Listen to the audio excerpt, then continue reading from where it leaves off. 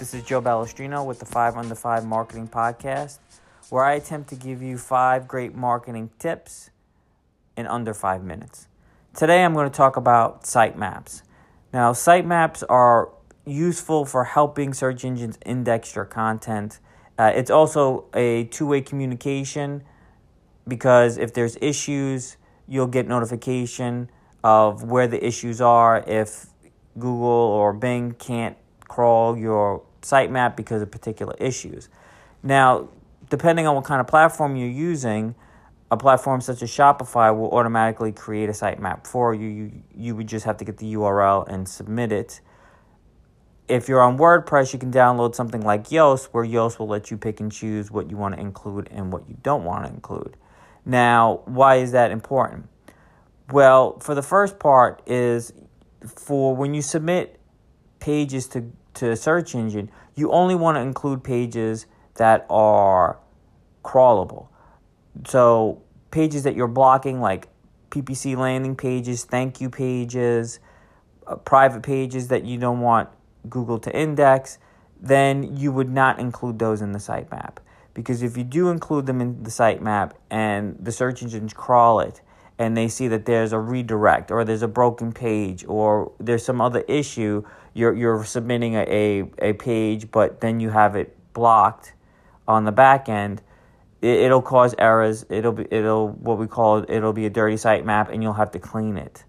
Now, when building sitemaps, your sitemaps should be broken out in categories. So, for example, you don't want to have just one long sitemap with thousands of URLs. You want to break it down into, a sitemap for video, a sitemap for images, a sitemap for news. Break it down as detailed as you can, blog posts perhaps, service pages, so that if there's issues and you need to do some digging, it's easier to figure out where the problem lies. So, for example, if you have only 20% of your images indexed in Google, well, you can go back to the sitemap and say, okay, well, how many of these URLs did Google crawl? If they crawled only 20%, what does that look like? Which ones did they crawl? Which ones didn't they crawl? And kind of figure out where the issue is. If you have an issue with redirects, it may be that you did something on the blog post and the redirects were messed up, or your sitemap section didn't update properly. Then you just have to only update that particular sitemap, not the whole sitemap as a whole, because if you have thousands of URLs, it could take a very long time to identify where all the other problems are, because Google is only going to let you know of a few of them. It's not going to let you know all the issues because it's going to stop crawling the sitemap and you're not going to get the whole picture. What a sitemap is not is a sitemap does not guarantee that your pages, A, will be included in Google search, and B, will rank for any terms in Google search or Bing or Yahoo, wherever you're submitting it to. Sitemap just allows the search engines to find these pages.